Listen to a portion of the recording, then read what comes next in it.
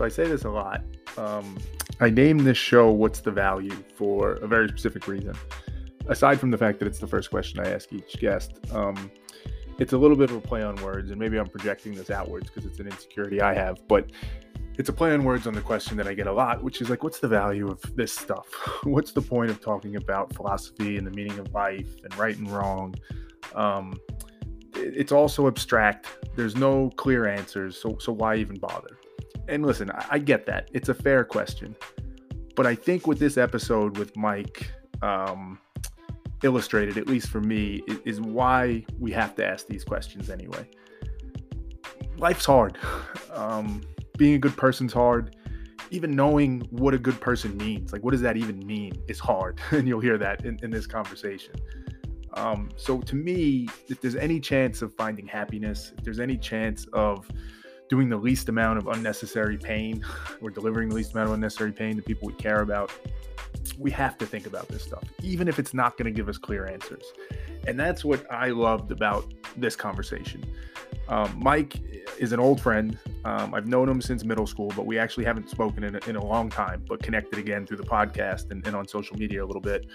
And I had a sense just from those kind of interactions that Mike was super thoughtful about this, that he had some opinions about what this whole thing's about, what life's about. And it was interesting to hear him talk about his evolution and caring much more about the value he picked, which is kind of bettering society, particularly since he became a dad, versus what he used to value, and what went into that evolution and how the thought process changed and why. Like, why did he land there? And you'll hear it in the conversation. I mean, in both our voices at times, there's strain, there's struggle, there's like, it's hard.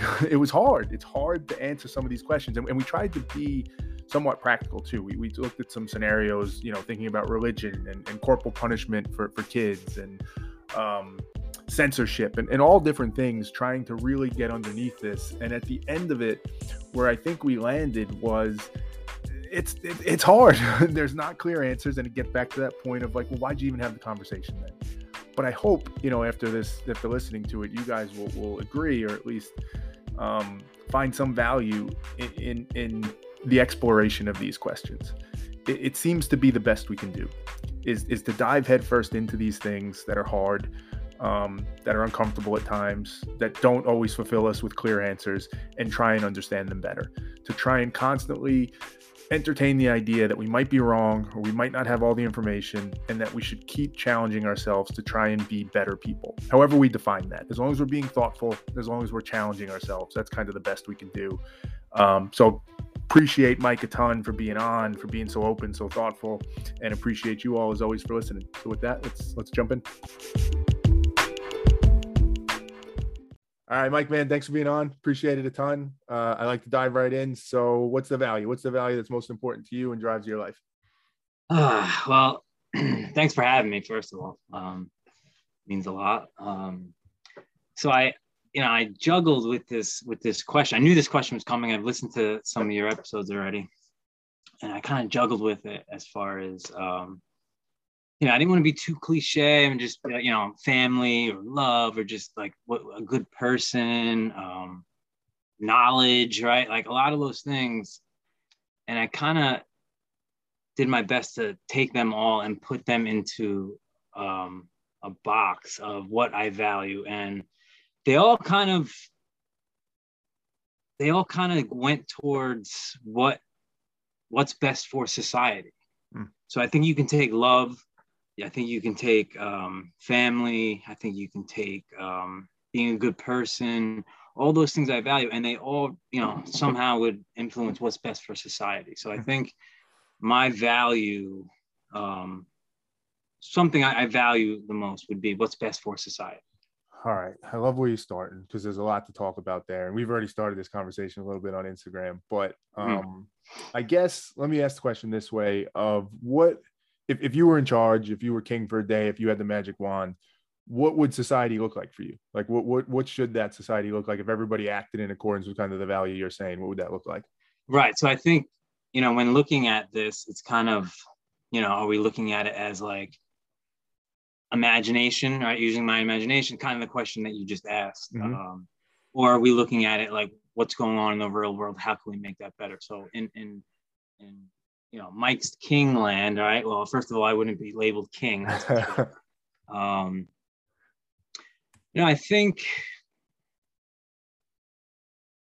I think people, happiness is very important to most people, and how people get to that route is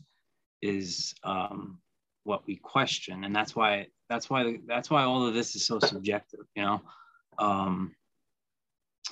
So I guess, if we're taking, it's hard not to think about how we currently live and bring it in, right? Yeah, if we're minusing, I don't want to talk about money or anything like. So if we didn't have money or anything like that, and that's not what drove us, and that's not what we needed to survive, that's essentially how I would look at it, where it would be like, all right, everyone, there's unlimited, it's a fact that we have unlimited amount of food for people. It's, we have these things, we have these resources for people, and for whatever reason, whether it be political or it just doesn't seem to find those people. So in my world, that's how it would go. Really, it would be, close-knit communities, people, showing love, people showing empathy, compassion, having, starting those teachings at an early age, meditation from an early age with children, really mental health would be the most important thing for me, because life is hard as we know it, and so I think mental health would be of the utmost importance, and then physical health, because without that, what do you have? Yeah. And I think a lot of us had to find out the hard way over the last 2 years that health is wealth. Well, and I think that's a good example too, because I would make the argument, which it sounds like you might agree with, that a lot of the drama, the friction, the conflict we have in the world probably stems from individuals not having mental health, or maybe physical health, or some combination. And it's when, like, you don't have your shit worked out, it's much more likely that then you're going to have a problem with others, or you're going to feel insecurities that make you act a certain way, or you're going to feel like you need to protect yourself or hoard stuff because you're worried about what's going on. So I think there's definitely something to be said for that like mental health is a way to address that. But what would you say to the idea? Well, I guess let me say it this way. Like, we ended up, like, we didn't always have money. We didn't always have societies that were based on this idea of winners or losers, maybe, but at least not in like the capitalistic current form that it's in. But we ended up here. So would you say then that, like, it wasn't inevitable that we ended up here? There could have been a different path that would have been better for us, and we could still get to? Right. Good question. I think, if you look at the history of humanity, the answer would be no to that. Even before, like you said, before money, there was always this greed and want for power and control, whether it be through religion or whatever it was. And I think that's it's obvious that it's part of evolution, right? Like, part of the human brain is greedy, right? It is, regardless. The want to have power over people. It's a thing wired in human brains. Now, you can unteach those things. I think anything that you learn, or anything even that you're hardwired to do, I think you can get away from those things. Do you feel like you've under the proper environment, with the right conditions? Do you feel like you've done that? Like, do you feel if we all start at that point, like we haven't caught up too much recently, but I know you relatively well. Do you feel like you've been able to do that? Like, you've gone from a place of thinking like kind of the normal way we're conditioned to appreciating the benefit of thinking about society as a whole, not kind of focusing on yourself and greed? Like, is that something that you think you've gone through that process? Yeah, absolutely. More so than ever when I had my first son. So Xavier, he'll be 6 next month. I really, really started to look at society and just how I view the world and what I want in this world and what I want in life. I view it totally differently. So with that, I started, doing my own research and, how to raise good kids, right? You Google how to raise good kids, right? All this stuff. And, and obviously, again, it's some of it can be subjective, but I do think some of it, with enough objective evidence, I do think we can figure it out objectively. So what's an example, to the extent you're willing to share, like, of something that you realized you used to think a certain way about it, but now you're like, nah, I'm almost certain that was wrong. This is the better way to look at it?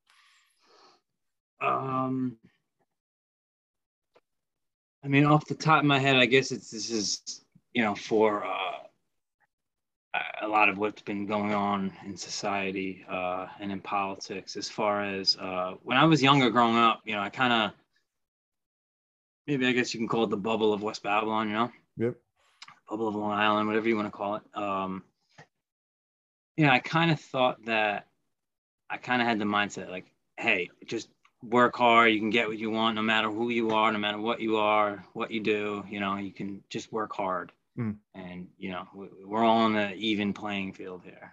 And as I got older, into my 20s, late 20s, early 30s, even more so now with a little bit of research and I know that that's just not true. So something along those lines, right? So it's not an even playing field when you want to talk about race and even gender or sexual preference or all that stuff, right? So people are discriminated. It's not an even playing field for everybody. Something that I didn't really realize, or even maybe I didn't care to realize when I was younger, because I wasn't impacted by it. Yeah, and that's an interesting point, because I think as we will talk more about like what does that best society look like, but I think regardless of what it looks like, getting there means people have to come to some of those realizations, right? They have to realize that the way they think it is maybe is different. They have to realize that there's people suffering out there that you may not appreciate. So like for you, what do you think? I ask this question a lot, but like what I think of everything through like mathematical calculations. Like our mind's constantly running a calculation to determine what we believe and what we do, right? So if you think of it through that lens, when you were, I'm making it up, 16, 18, whatever it was, you were running a certain calculation about the world and inequality and discrimination that gave you an answer that's like, it's really not that big of a problem. If you work hard, you succeed. Versus today, we sit here, there's a different calculation being run. There's different inputs. Something's giving you a different answer. What do you think it was that you didn't know then or weren't thinking about the right way that like led you to that answer then versus where you are now? I think it was really just researching and understanding the history of this country. Not everything as no pun intended, as black and white as this, but if you just go out and you do the research and you start to understand the history of what went on, that continues to go on, it's right there. We have easy access to information, so it's really just about knowledge. Knowledge is power in this sense, I suppose. Yeah, and I don't disagree with that. I'm wondering out loud as we say, because I think the same. And I remember, right, like we went to school together. I remember in seventh grade, we watched Roots, right? And right. Like we learned about, and so I relate, right? I totally agree with you, right? And I don't think West Babylon was necessarily like a racist town by any means. Well, maybe. I don't know. Maybe depends on how you define racism, I guess. But like, I think our school in particular, it wasn't like we didn't have race wars going on or anything like that. But when I think back too, I think I'm probably similar to you. That's like I didn't fully get it then. I didn't appreciate what it was. Maybe some of the jokes I made, even like as I think of it now, like it's kind of fucked up considering. Definitely. And like to your point, like the information was there for us, but for some reason, because this is the problem we got to solve for our kids, right? And I think that's what society's trying to solve. Like the information's been there. What was it that didn't allow us to digest it fully to be like, shit, this is a real issue? You're right. You're right, because the information was there. So I take back my last statement. Like I said, maybe because I wasn't personally impacted at that age, maybe I was a little more selfish. Maybe because, as you mentioned, there were no race wars. We didn't see it firsthand. So in our heads, it doesn't exist, right? So like, it's almost like, oh, I never missed a meal, so therefore world hunger doesn't exist, right? It's ignorance. It's really just ignorance on our part, Yeah, that makes sense. And like, I guess it becomes a question of how do we, because you're getting at what I think your good society would look like. It's people putting society above themselves, right? In some ways, like because you're okay, not you literally, the rhetorical you is okay. There's no issues with race that you see. You have food on the table and all that. Like the appreciation, the empathy to understand that other people might be worse off. And I think that gets back to that human nature point. And this is a question I honestly don't know, right? Like Can humans at scale actually overcome that and say, like, I'm going to put aside my natural instinct, which is to say, I'm really just worried about me, my family, my tribe, and I'm going to be equally, or at least close to equally, as worried about somebody else that's not in there. Right. Really, you're certainly going against your natural instinct. Yeah, right. Like, definitely, you definitely are. Right. Evolution tells us that. Because there was a time when humanity, early, humans, had to think like that. So it's not far-fetched to think that's why some of us, that's why we're all, to an extent, still think like that. But you believe it's possible to overcome it? Like, you're optimistic about that? I'm not optimistic that, well, I'm optimistic that we can. I'm not optimistic that we will. Right. I think it would really start at an early age, right? Start conditioning people. That's really what makes or breaks us as people, I think. Although maybe not, because people can change, right? You can change. I believe in change as well. But it couldn't hurt to start at an early age, showing people empathy and compassion. That's one of the biggest things with my kids as a father is showing empathy, compassion. I've had conversations with friends where it was like, would you rather leave your kids $10 million and they're complete little shitheads as people, or would you rather raise them, as good people? They're known to be good people, and not have any money to leave them, right? Most people go with, I'd rather have my kids be good people, right? At least that's what they say. That's what they say, right? Yeah, that's what they say. But it's something to think about, So what is what's the negative side of this, right? When you say like the value is doing what's best for society, what are some things you see in the world today where you're like, that's the stuff that's not best for society? Or maybe bring it to your kids again, like the things you want to try and make sure your kids don't do. Like, what are those behaviors, values, whatever it is? And again, we start here in my house, we start with compassion, we start with respect, we start with empathy, right? Those are the three words that I drill into my kids' heads. And I think that it's tough to say. I mean, if you just look at, I think the last time I read it, it was 18 states or 19 states in this country that allow corporal punishment in public schools. That means, a spanking, however they're doing it, with a rod or, however they're doing it. They're allowed to do this. They're allowed to hit our children in school. Now, tell me how does hurting a child, not only physically, but mentally, how is that good for society? I think what I'm getting at is like, we have enough data. We're in 2022. We have enough data to understand what can help a society thrive. And hitting children in school or in any environment, it has shown that the data shows it, man. It's not good for society. It's not good for the kids. It makes messed up kids, So that's one thing, right? So that's one thing I see in society today that I would say, no good for society. We got to get that out.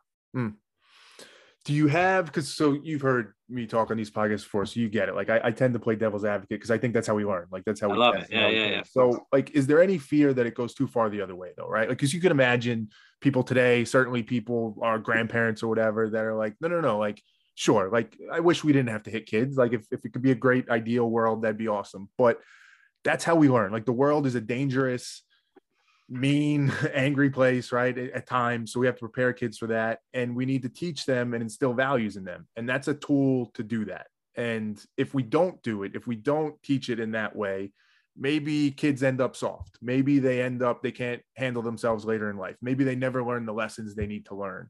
And although like in and of itself, it seems bad to hit a kid, maybe it's net positive in the long run. Like what's your reaction to that? How do you respond to that? Well, I mean, in the current world we live in, right? Maybe that has a leg to stand on. That right? But again, I think there's no copy and paste for humans, right? So something could work for one child, it might not work for the other, right? So I have a 2-year-old at home as well. I already starting to notice how I have to treat them and how to get through to them differently. Neither of them involve hitting, but again, that's me. Now, I don't think you can like maybe call it either way, but the majority of children, I would, based on data who are physically abused and grow up to be not as good people, right? Like they whether it be more violent crimes, whatever it is, right? When you start talking about some other stuff, sexually abusing children, they grow up to be sexually abused, and it's a vicious cycle, unfortunately. Yeah, I think the point you make though about your 2 kids is an interesting one because it opens the door to that subjectivity point we were making before of like, you have 2 kids, you need to raise them differently, they're each unique.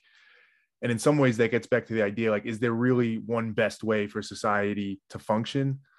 Right.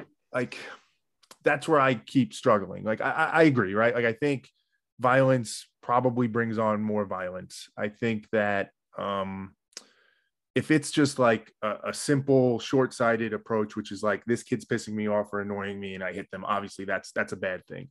But when you get into like the nuance of it and the specifics, like what you're getting at with your sons, is it possible some kids, that's the way they learn? Right now, obviously, I think both of us would agree, like, seriously hurting or abusing a kid is never good, and probably hitting a kid overall is never good. But for the sake of the discussion, like, because that's what it gets to, those fringe points, the like, can we say with certainty we should never do that? Like hitting kids at school, right? Corporal punishment at school, to where you started. Do we have the confidence to say, like, every time that's absolutely wrong, that's never the right thing for us to do? Like, do you feel that confident about it? No, I mean, I don't think there's absolute certainty, period, right? In life, in all aspects of life, for the most part. Yeah, for the most part. But I think that hitting, how do I put this?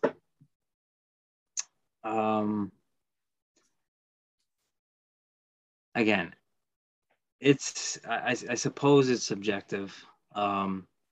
And I don't know. I what do you think, Terry? Well, let me ask you that. I think where I think, well, let me not cop out. It's a weird situation, right? It's one of those things where, like, in theory, it feels like it should be objective. Like, we should have better tools to teach our kids. We should have better methods for teaching them, right? It feels like, in theory, it should be objectively true that there's a better way to teach lessons to our kids.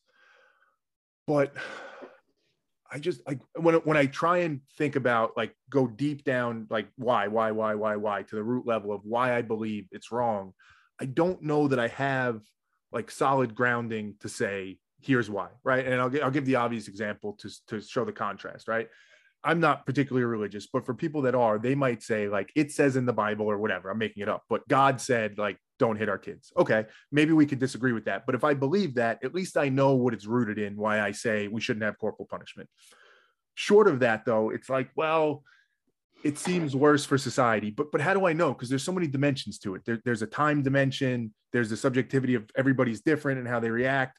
Like, I don't know that I have anything that I could grasp that says definitely this is bad, other than that it just feels wrong. And I don't know if that's good enough. Like, where is that feeling coming from? Was I told to feel that way? Is it based on actual experience? Even that experience that I had is kind of filtered through a lens of the society and the world we grew up in. Definitely. So I go back to it, right? Like, objectively, I want to say to you, like, of course, we should never have corporal punishment. But I don't know that I have the confidence to say it because I can't ground myself in anything. Yeah, no, I get, for sure. Definitely. Good point. I think that if you have a person,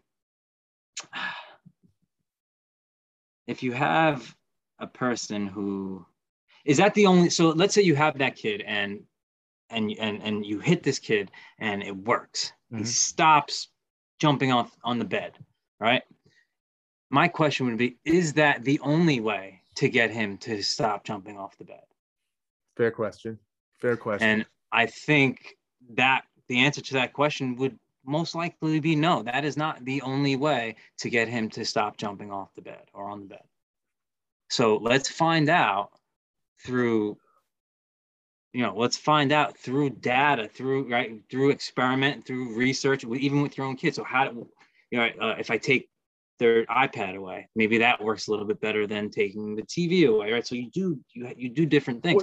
If you hit your kid and it just works, and it worked the first time, I didn't have to try anything else, then we're going to continue to do that, because if it's not broke, don't fix it sort of thing.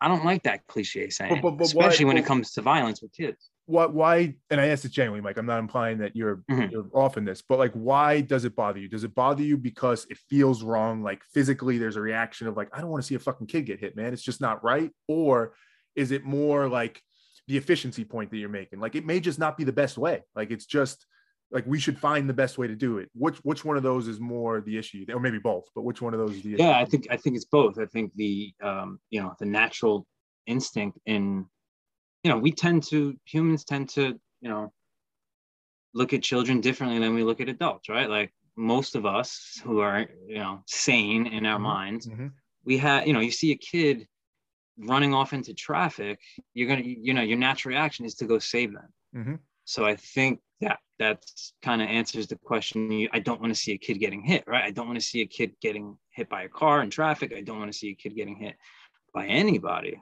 in particular an adult. Do you worry at all?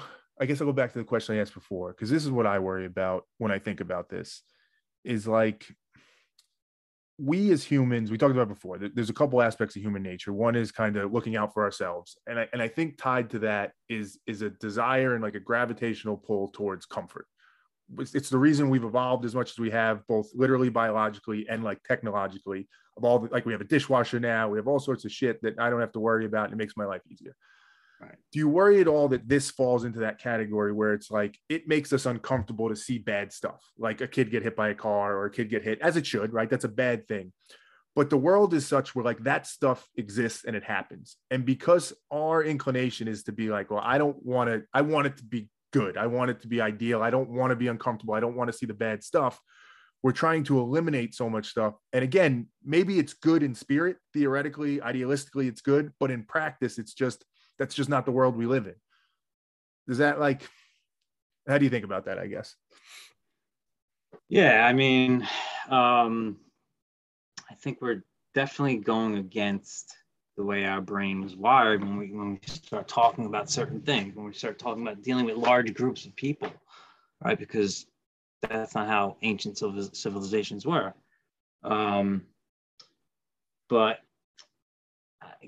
say that again, Ty. Say that one more time. So I guess simply put, like, if there's a chance that you don't like kids being hit because it makes you feel bad, and that's the determinant to say, like, we shouldn't do that. It makes me feel bad. I don't like it. It makes me uncomfortable. And if we say that as a society, do we run the risk that like we're acting too idealistically? We're trying to eliminate anything that makes us uncomfortable. We're trying to eliminate anything that makes somebody suffer.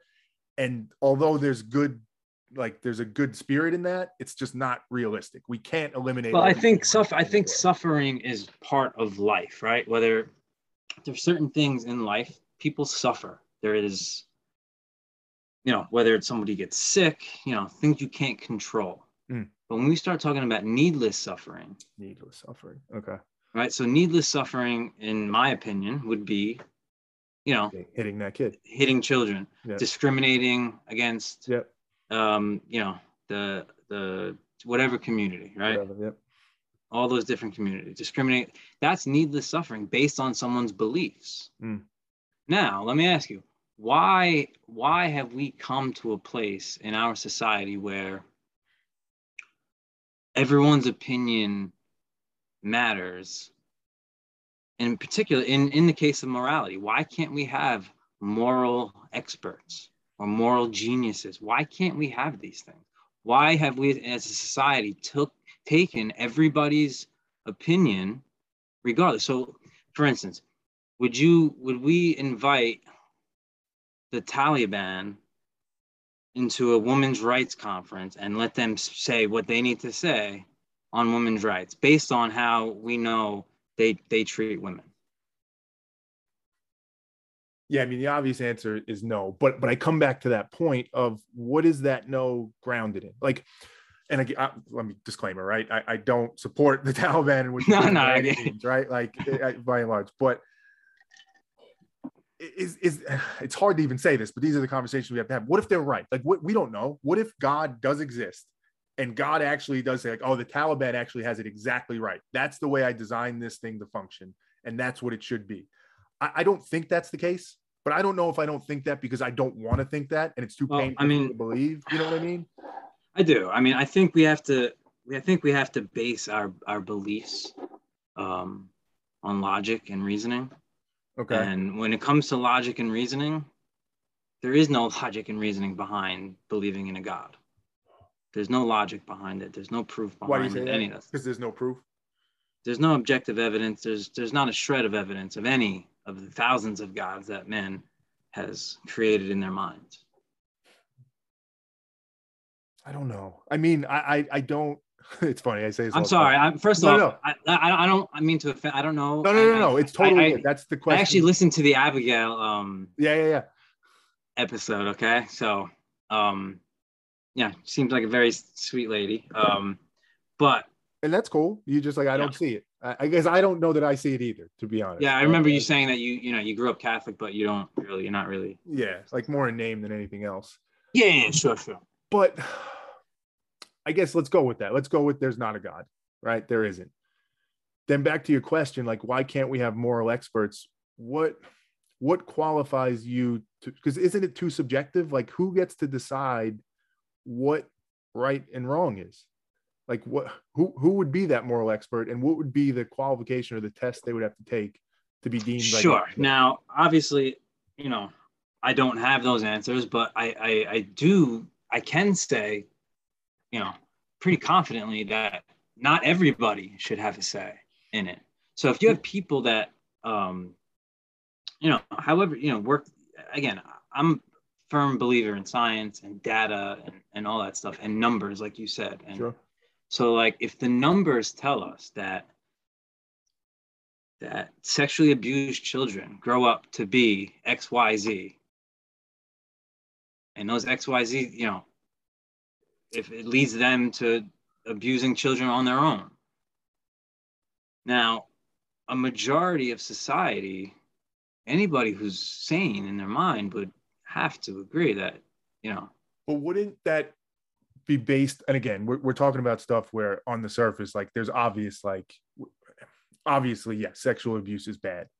But if we dig into it, like, I think we'd have to agree that there's an assumption in there that the reason we think it's bad is because unnecessary suffering, I guess, like you put it, is fundamentally objectively bad. And if we harm kids who then go on to harm other people, that's bad, right? That's an objectively bad thing. But why? And if you follow that thread, I think the but why is because bad stuff happens in the world, right? Like there's more, maybe, or at least there's some bad that's created in the world because of it. But I could ask the stupid question, which is, why is that bad? But maybe the better question is, like, there's bad stuff that happens in the world all the time that we'll never get rid of. So who gets to decide which bad stuff is okay to stay and which one goes? I think you and I, growing up in the same town, reasonable people, believe in science and the data, all that, we'll probably come pretty close and we'll say, yeah, sexual abuse is bad. But that's where it gets tricky. Like, who's deciding the bad stuff that gets to stay and go, unless all the bad goes? And then it even becomes a question of what's bad for somebody might be good for somebody else, right? Like, tricky. Right. I mean, at the end of the day, I mean, I guess on the surface, it's kind of subjective, right? Everything is technically subjective because, I think it was, you guys had talked about it on another episode where it was, to the molester, to the pedophile, yeah. Right. To the pedophile, it's not bad, right? Yeah. Or maybe he knows it's bad, or I mean, I don't know. Whatever, right? Yeah. I'm glad I don't know how he thinks, exactly. Right? But again, I think anybody, why do we include every individual or even cultures when we're talking about morality? And again, let's talk more so, let's just talk here in this country, right? Not like worldwide, it's tough to go, when you have all these different cultures and stuff like that. But like, why do we take a pedophile's opinion on certain things. Why would we do that? We wouldn't invite them on what's best for children. You know, you wouldn't invite a pedophilia, right? You would invite people who know, you know, who know what's best for children. And See, you know, again, I know we could run that. You could run that question though, Terry. You can run the why is it best? Well, why is it this? Why is that bad? You know, we could run that. You could just put that question on loop for the most part. You know, and never get anywhere. You'll never get anywhere. Well, know? And that's what's scary. Like, so let's it be more is, practical with it though. Like, so we're on the kids topic, which is good, right? Pedophile, maybe the extreme, maybe. Sure. Physical abuse, like we're talking about things. I guess part of let's be real about what the risk is, right? Because I think again, pedophile, beating a kid, most people look at that and be like, even if we don't know for sure that that's wrong, it feels wrong enough that we're okay excluding that. Okay, good. Sure. But what happens when you start to move down the spectrum now? And it's right. like, what's the next thing where it said like, well, that might hurt kids too, so don't do that anymore either. Right. So let's talk about that. So I think my personal opinion, and obviously this is an opinion, I think indoctrination is child abuse. Yeah, there you go. Okay. So it's not pedophilia, right? It's somewhere in the middle there, right? Yep. So I think indoctrination is child abuse, mental child abuse. And how do you define indoctrination? You don't need like the exact definition, but just like when you think of it, what do you? Well, religious indoctrination, right? So like, you know, to tell the children that there's a moral, there is a divine law you need to live by. If not, you know, you'll burn in hell for eternity. Before they have like the intellectual capability to decide of logic and reasoning, correct? Yeah. So what do you do about that? Like, would you believe, back to, you know, Mike's King for a day, or Philosopher King for a day at least? Are you not allowing banning religion? Like, maybe not banning it, but saying like you can't teach it to a kid until, and I'll go far, right? He's got to take a test. He or she's got to take a test that says they're intellectually capable enough, and then you can introduce religion and let them decide it. Is that like the right way to do it? Sure, that would be cool. I mean, if we're really starting from scratch, it would be get rid of all holy scriptures, right? And let's just come out with science books. And that's how you see, that's the thing. If you got rid of all religious scriptures, they would never come, and everyone forgot about them, right? Let's bury them all, burn them all now. 1,000 years from now, they will never be the same. They won't ever be the same. Whereas science books, it will be the same. Did you ever see, well, I'll ask first. Did you ever see the movie The Invention of Lying by Ricky Gervais? Did you ever see that? No, but I am a fan of Ricky, man. You should watch it if you've never seen it. It's older, but the basic premise is like he lives in a world that's pretty much like today, but lying hasn't been invented yet. Like nobody even realized that lying was a thing. So everybody just tells the truth because they don't know any different. Okay. And I think his mom is dying and she's scared, and he tells her like, don't worry, it's going to be fine. Like you're going to go see all your old family members. And he realizes like, I could tell a lie, and he invents lying, but nobody else knows it yet. So now he has this amazing superpower. And ultimately where the movie goes, not to spoil it, but it's an old movie, is like he creates a religion. He ends up creating like commandments, and he starts to, because people are looking for like, tell me what it's supposed to be. Tell me. Sure. So I say that because you've mentioned the religious piece a few times. Like, I guess on the one hand, is it even feasible? Like, is that another part of human nature that we crave so deeply to have answers and to have certainty on stuff? Definitely. That we want people to tell us? And then I guess I'll layer into that. Is there nothing about religion that you think is like redeemable and something that we should keep? Like what's the point on religion? Why you're so against it? Just because it's not proven, it's not science-based? Well, I think, you know, believing in as many truths as possible is what would be best for society. Now, because the truth has to be the guiding light. The truth, like even if the answer is the truthful answer of certain questions, you know, that people ask, some of life's biggest questions, is we don't know. We don't know. That is the truthful answer, right? The truth doesn't always mean it's X or Y, what it is. You're not answering the question. I don't know. That's the truthful answer, right? That would be anybody's most truthful answer. And if anybody's telling you different, they're lying to you, you know? So your point being, if we go back to that world where there's not manipulation from the onset, there's not people that believe I have the answers, and we're going to start to teach people that and let people figure it out on their own, you don't think we'd end up back in the same place anyway, though? Like if we hit the reset well, not necessarily. I think, you know, I mean, I do think religion had a really negative impact in the history of humanity.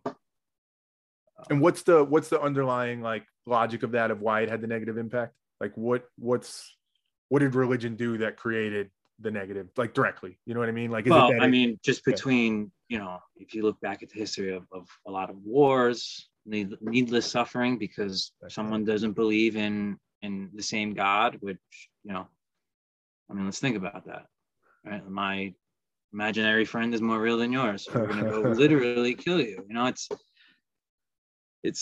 for me, it's very hard to even fathom. But again, that's what the indoctrinated mind does. And that's, you know, I could tell my kids anything right now, Terry. I could tell them that the ice cream man is the creator, is the divine creator, and they'll believe it. I mean, of course we do, right? We tell them there's a guy that came a couple weeks, if you practice, right? If you believe in Christmas and all that, there's a guy that came to the house a week ago and brought you a bunch of gifts because you were good. Sure. I think those, you know, those are, you know, traditions, white lies sort of thing, fibs that, you know, that we grow out of, you know. Unfortunately, not everybody grows out of the religious part of the lie, I guess you can call it. I mean, I don't know. Yeah. Is religion, just to make it personal, just because I'm curious and answer whatever you're comfortable with, like the religion piece of it, is there a personal aspect to it for you? Like, do you feel like you've personally been harmed by religion, or is it just very much? No, not at all. I didn't grow up super religious at all, to be quite honest with you. You just look at it and you're like, it doesn't add up ultimately. Well, on top of it not adding up, not making sense, that wouldn't necessarily bother me, Terry. You know, people can believe what they want, you know, for the most part. Yeah. As so long as they keep it in their house, right? So when you start talking, it creeps into politics, it creeps into our schools. You know, it affects people, man. You know, well, and there's an interesting tie back here, I think, to where we started the conversation. And I'm not saying it's the same thing. I actually don't know. I'm going to say it live, and we'll see where it goes. Is there a similar like principle in that, where it's like the problem with religion is it's cool to believe whatever you want to believe, but when you try and get society to act in a certain way because of your beliefs, that's the problem? Sure. Isn't that similar to where we started the conversation, though, whether it be corporal punishment or whatever it is? That's like there is a group, and in this case we're using you as kind of the guinea pig for it, but there's people that believe certain things and they want society to adopt those things. Isn't that the same as religion and what we're willing to do to make sure that people live, quote unquote, the right way? Sure, but I think, again, I would, you know, from the right way from my side would be based off data, right? So it's, where's the data, right? Where are we going with that, right? Like, statistically speaking, this is what I had commented on your Instagram page, was statistically speaking, people with, you know, more access to education or are higher educated commit less violent crimes.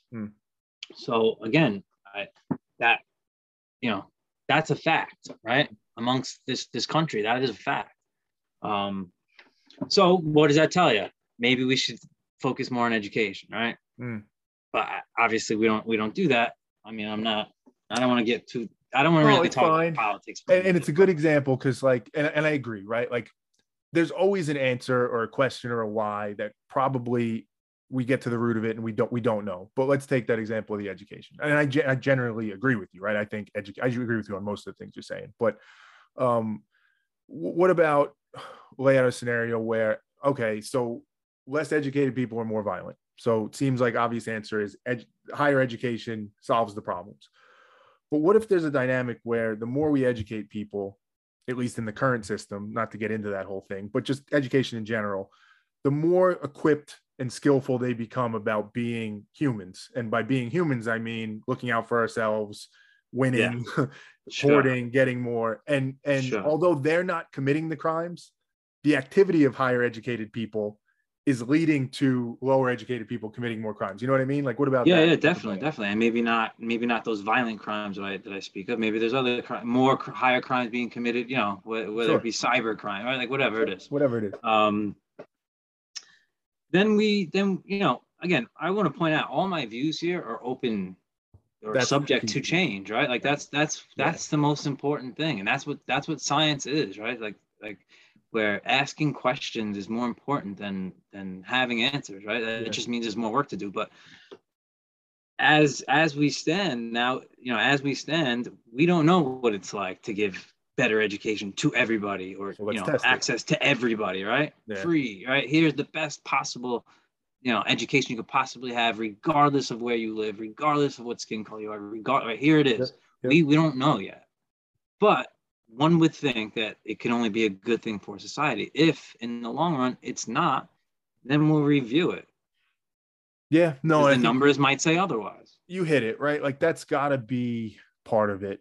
We have to have beliefs. We have to make decisions. We have to take actions, obviously. That willingness and openness to changing genuinely, right? Because almost everybody says they're open to changing and they're willing until they're not, right? Until it hits something where they're like, well, not that though, not that thing. I'm not doing it. Sure. So I think you're right. I think that's what makes this whole thing work. We don't know the answers. We follow the data as best we can, and we follow the truth as best we can has to be the answer. Sure.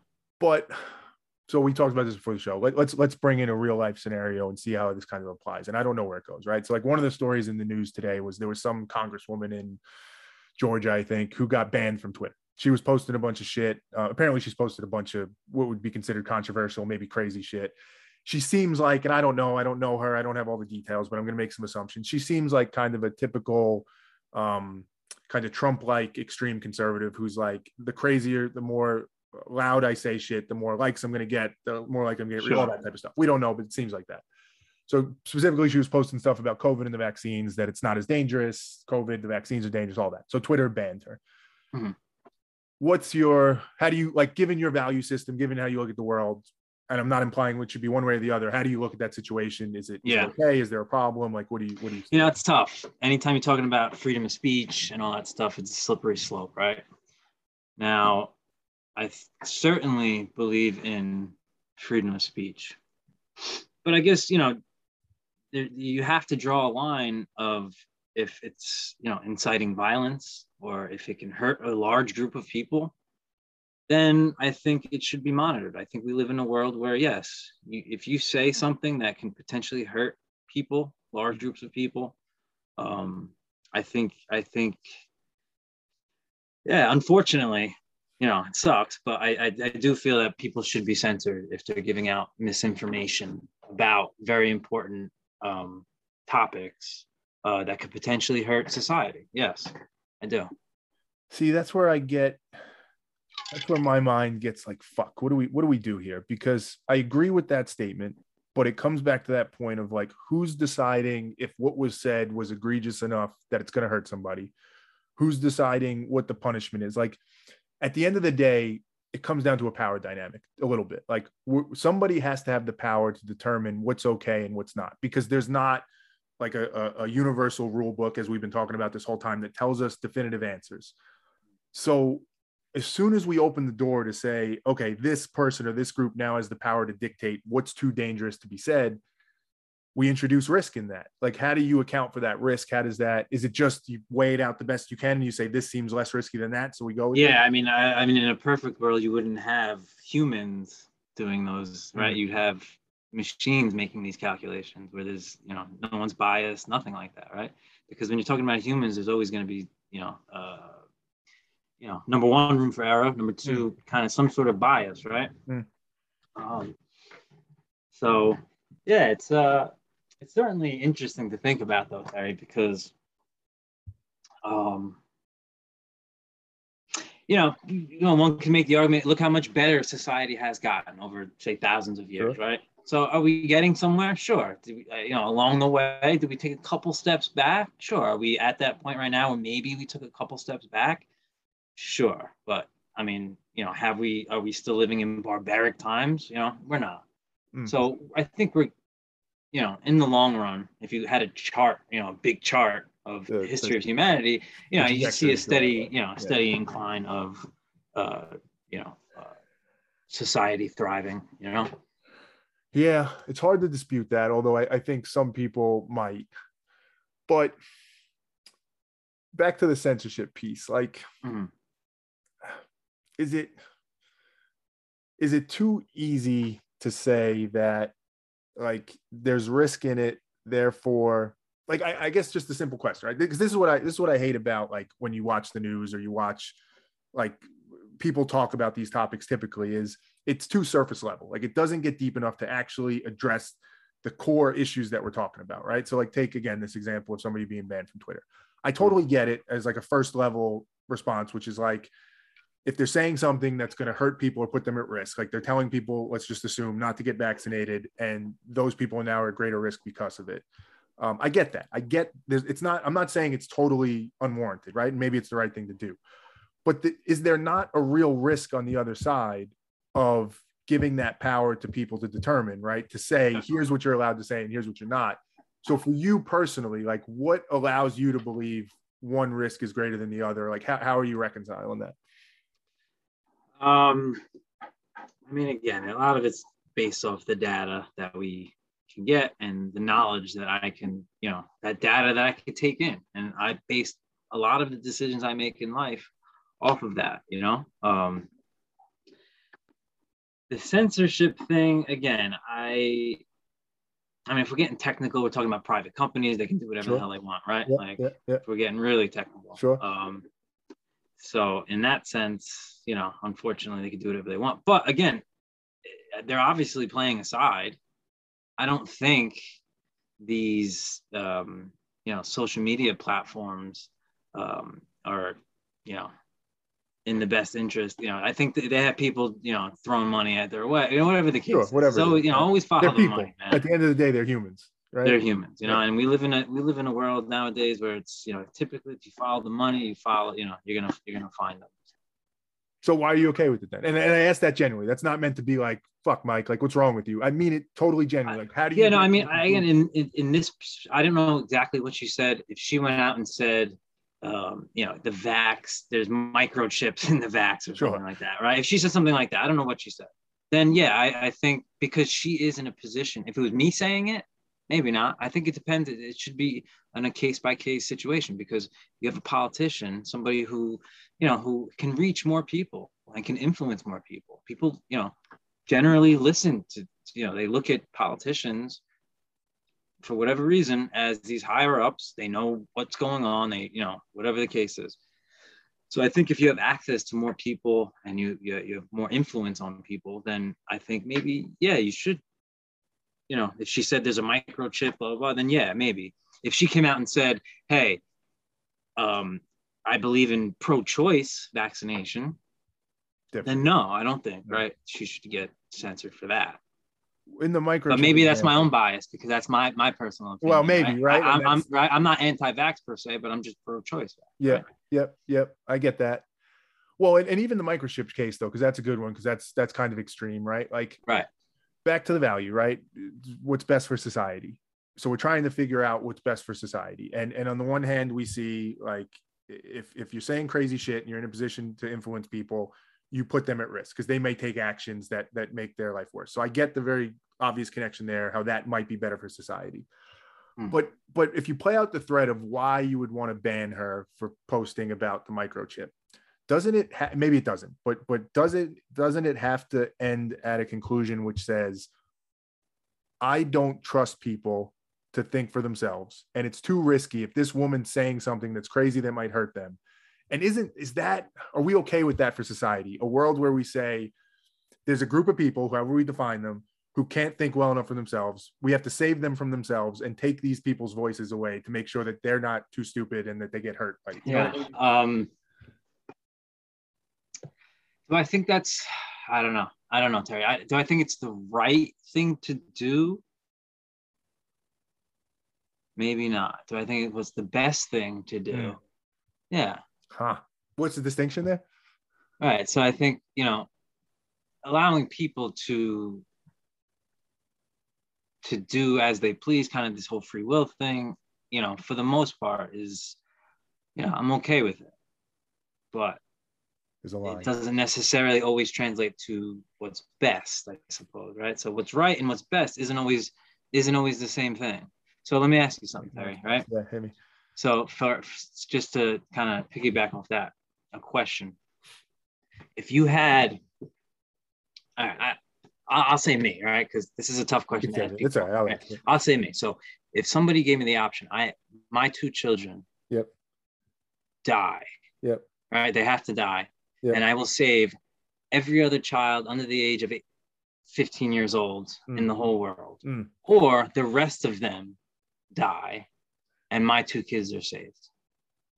So what the right decision, my personal belief, right? The right decision would be to allow these other children to live. But it's not the best decision for me, or not the best decision for society. Well, I guess my mind goes a couple places with that. Like, I get why we're making the distinction between best and right, but is there really a distinction? Like, it gets back to that comfort point a little bit before, and obviously we're taking it to an extreme here, but right, of course, like maybe it is cut and dry. And this is shitty and callous and cold to say, but maybe it's true. Who the fuck knows, right? I hope it's not, but maybe it is. Like, maybe the answer to that question should just be an obvious, like, yeah, you kill your fucking kids. Like, obviously, you have to, because you're going to save a bunch of people. But our unwillingness to say that is our problem, maybe? I don't know, because I could see it going the other way, too, where it's like, if you're too willing to kill your kids, that probably speaks a lot about us as a society or as a race or as, you know, a human species. And that's bad, too. Right, well. Right? But I think back to what you've been saying all along. So the question's the right question to ask. And I think for me, it comes back to there is not a right answer there. And that's the uncomfortable truth that none of us want to accept. We want there to be a blueprint. We want there to be a playbook that says in that type of situation, you do X or you do Y. And there's going to be camps that say definitely X, and there's going to be camps that say definitely Y. Right. And there's going to be people that build their whole persona and ego and life around that value and that belief. And that's where my whole world gets fucked up. And probably the reason I'm doing this podcast is because I'm like, shit, I don't think there's an answer there. I think maybe you fucking flip a coin and you're like, that's how I'm going to let it play out. And that sounds terrible, but maybe that's the right answer. And perhaps, I mean, again, I just off the top of my head, I could think of more pros for all these other children living. Sure. For the sake of society. Now, again, remember what my value is, I suppose, is what's best for society, right? So if we go best for that, if we go back to that, would it be best for society to? But what if Hitler's one of those kids that you allow to live, like, right? Like, there's so many unknowns to it.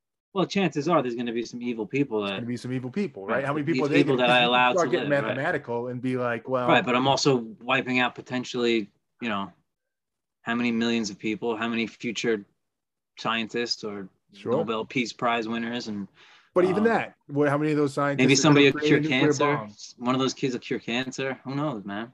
I know, but who knows? That's the point. Who knows? We don't, and that's where I go back to where we started this whole thing on Instagram. Like, if we don't know, if we can't say for sure that this is the meaning of life, or this is what good is, or this is what you do in that situation, because who knows if people are going to cure cancer, they're going to create the Holocaust again, or they're going to create the nuclear bomb, or they're going to create whatever else they're going to create. It would almost be arrogant of us to assume like, oh, no, I know how this is going to play out. Therefore, this is my belief, and this is exactly what we should do. Yeah. And there's such a weird like dichotomy of life in that, where on the one hand, it feels like everything we do doesn't matter at all, because it's too infinite, the variables and the possibilities. So we have no ability to actually predict the actions we take and what it's going to lead to. But at the same time, it seems so obvious that we have to try. Like, we have to try and be better, but we don't even know what better is. And that's like, again, that's where my head just kind of explodes on the whole thing. Yeah, I mean, again, yeah, for sure. I mean, I think at the end of the day, we all have, well, most of us, you know, a couple outliers, the insane ones. Most of us had the end goal is very, very similar. And I think that's happiness. I would agree totally.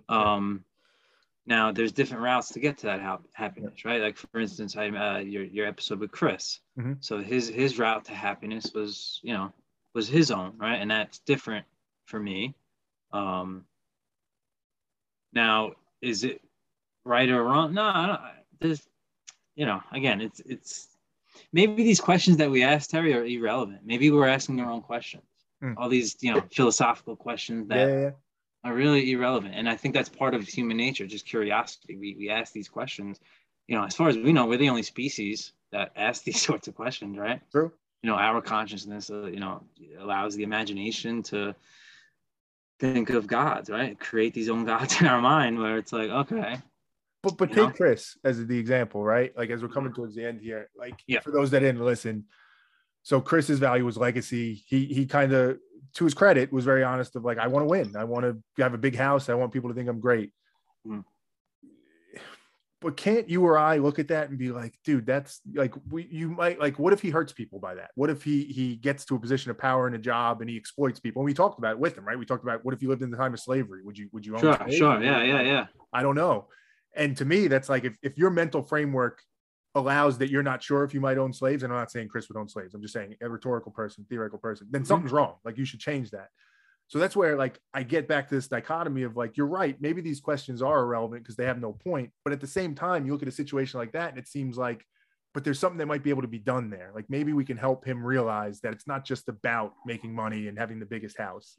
I think, unfortunately, I mean, I haven't seen Chris in, unfortunately, this is again my opinion. I think it's yeah, I don't know. Maybe it'll work out for him. Maybe he'll have to find out the hard way. I think he'll have to find out on for himself. I don't think any of us can tell him, but it does seem to be that he's chasing something that he'll never get. And that's, to be honest, Terry, I was just about like that a couple of years back. Me too. Working nonstop, 2 jobs, 3 jobs, right? And this what were was you my after? first. What were you trying to get? What was the end goal as you think back to, like, what was it? What was it? Just, again, it was this successful, and I put that in air quotes. It was like to be deemed successful. It was to be, to get the nice big house, to get, all these things that I never had growing up for my kids and all that stuff. And, doing what society tells you is deemed successful.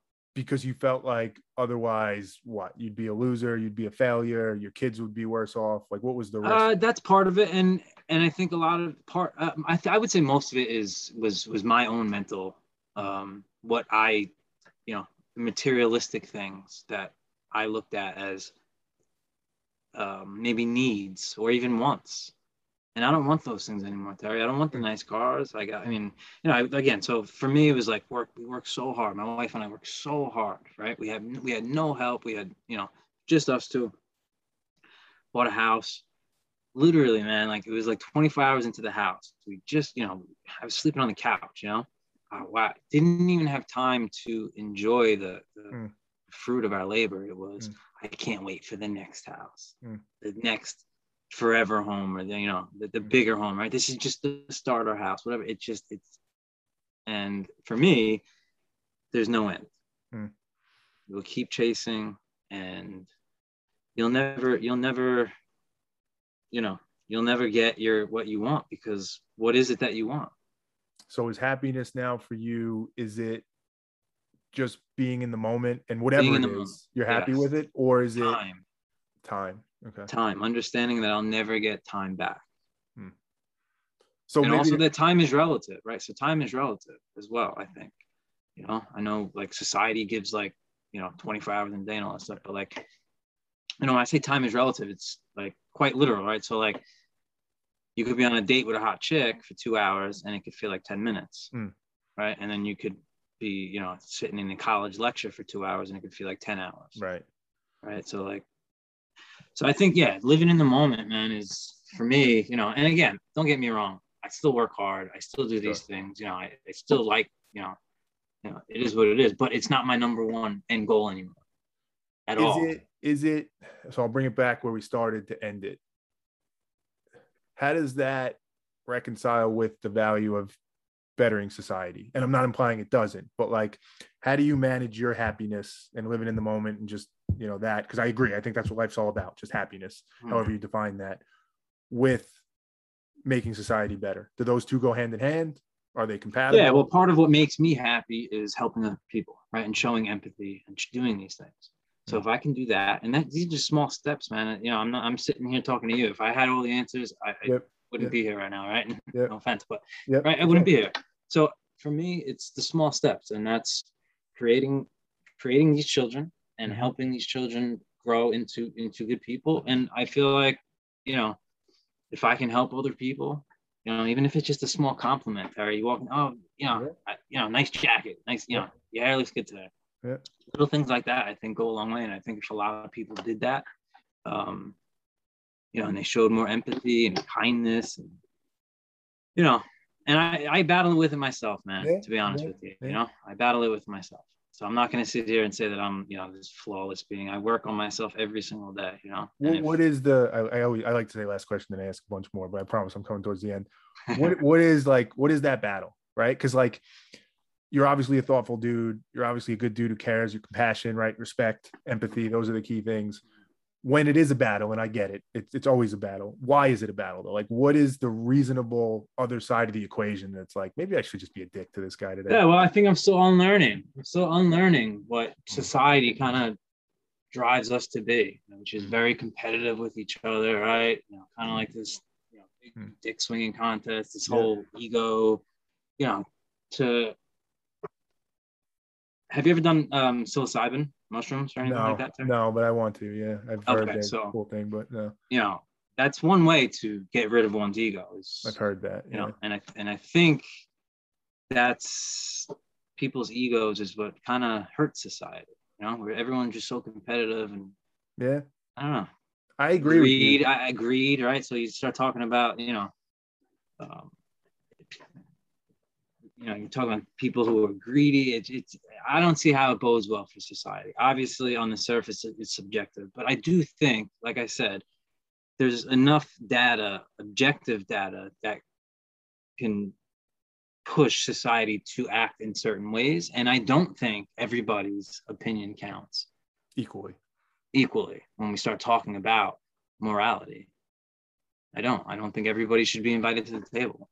Yeah, I mean, just like we don't invite, I'm not going to go to a physics conference and talk about physics, right? Yeah, you're not qualified to do that. Correct. Yeah, it's hard to argue. I mean, I still think there's a realistic or pragmatic issue of like, as soon as you're excluding somebody from the table, and I don't disagree that we shouldn't, it gets back to that same dilemma of what are we basing that exclusion on? And I don't know that there's enough grounding to do it. But with that said, I think you're right. I mean, my sense is that there is this overcoming of human nature that for many of us, we're trying to do. We're trying to figure out a way to not be driven by ego, to not be driven by just fear and protecting ourselves.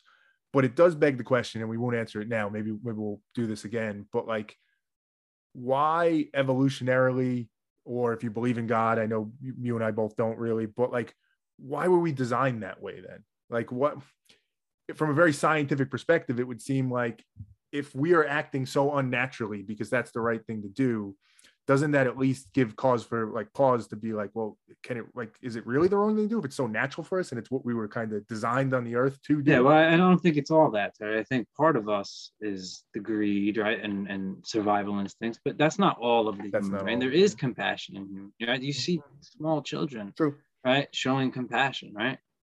You even see it amongst other species, right? So it's not just us who show compassion. That's true. So I think, it's not one way or the other. And, some would say that's the beauty of it, right? But, yeah.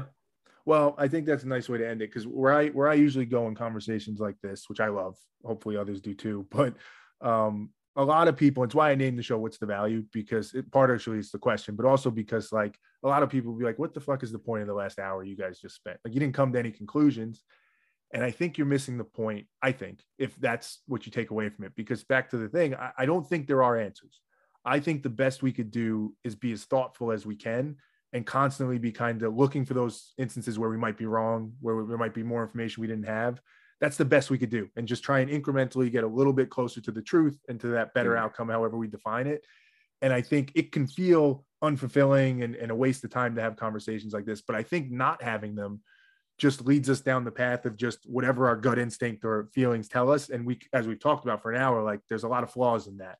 So I think this is, even though it doesn't feel like it in the short term, this is what we have to do if we're going to get to that better society. No, I couldn't agree more. I think having certain topics or conversation as taboo is not good for society. Yep. Whether it be politics or religion, right? All those things are taboo. Things that we're talking about tonight are taboo. Mm-hmm. You're not supposed to talk about these things. Mm-hmm. How are we supposed to get any sort of movement as a society, whether it be whichever way, or even some sort of middle ground, if we're not talking about it? So I think through conversation is really the best way to move forward, man.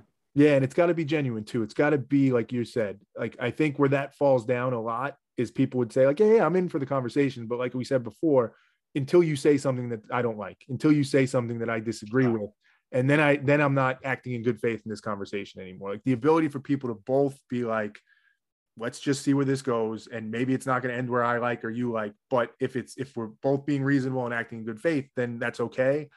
I think it's got to be that. I think if people come to it saying, yeah, I'll have a conversation, but it's just what I think and what I believe, and I'm not really going to hear otherwise. And the problem is a lot of people don't know that. They think they're acting the other way, but they're really not. And like that lack of self-awareness, I think, is a problem. Absolutely. Yeah, absolutely. Mike, this is awesome, man. I appreciate you being on. I appreciate you answering these impossible questions. I appreciate you making it real too and talking about some real life stuff with you. I think that's something that's been missing from the show a little bit. So I'm glad we were able to do that today. So thanks a ton, man. I really appreciate it. Terry, thank you for having me, man. Keep doing your thing. I'll be listening. Yeah, awesome.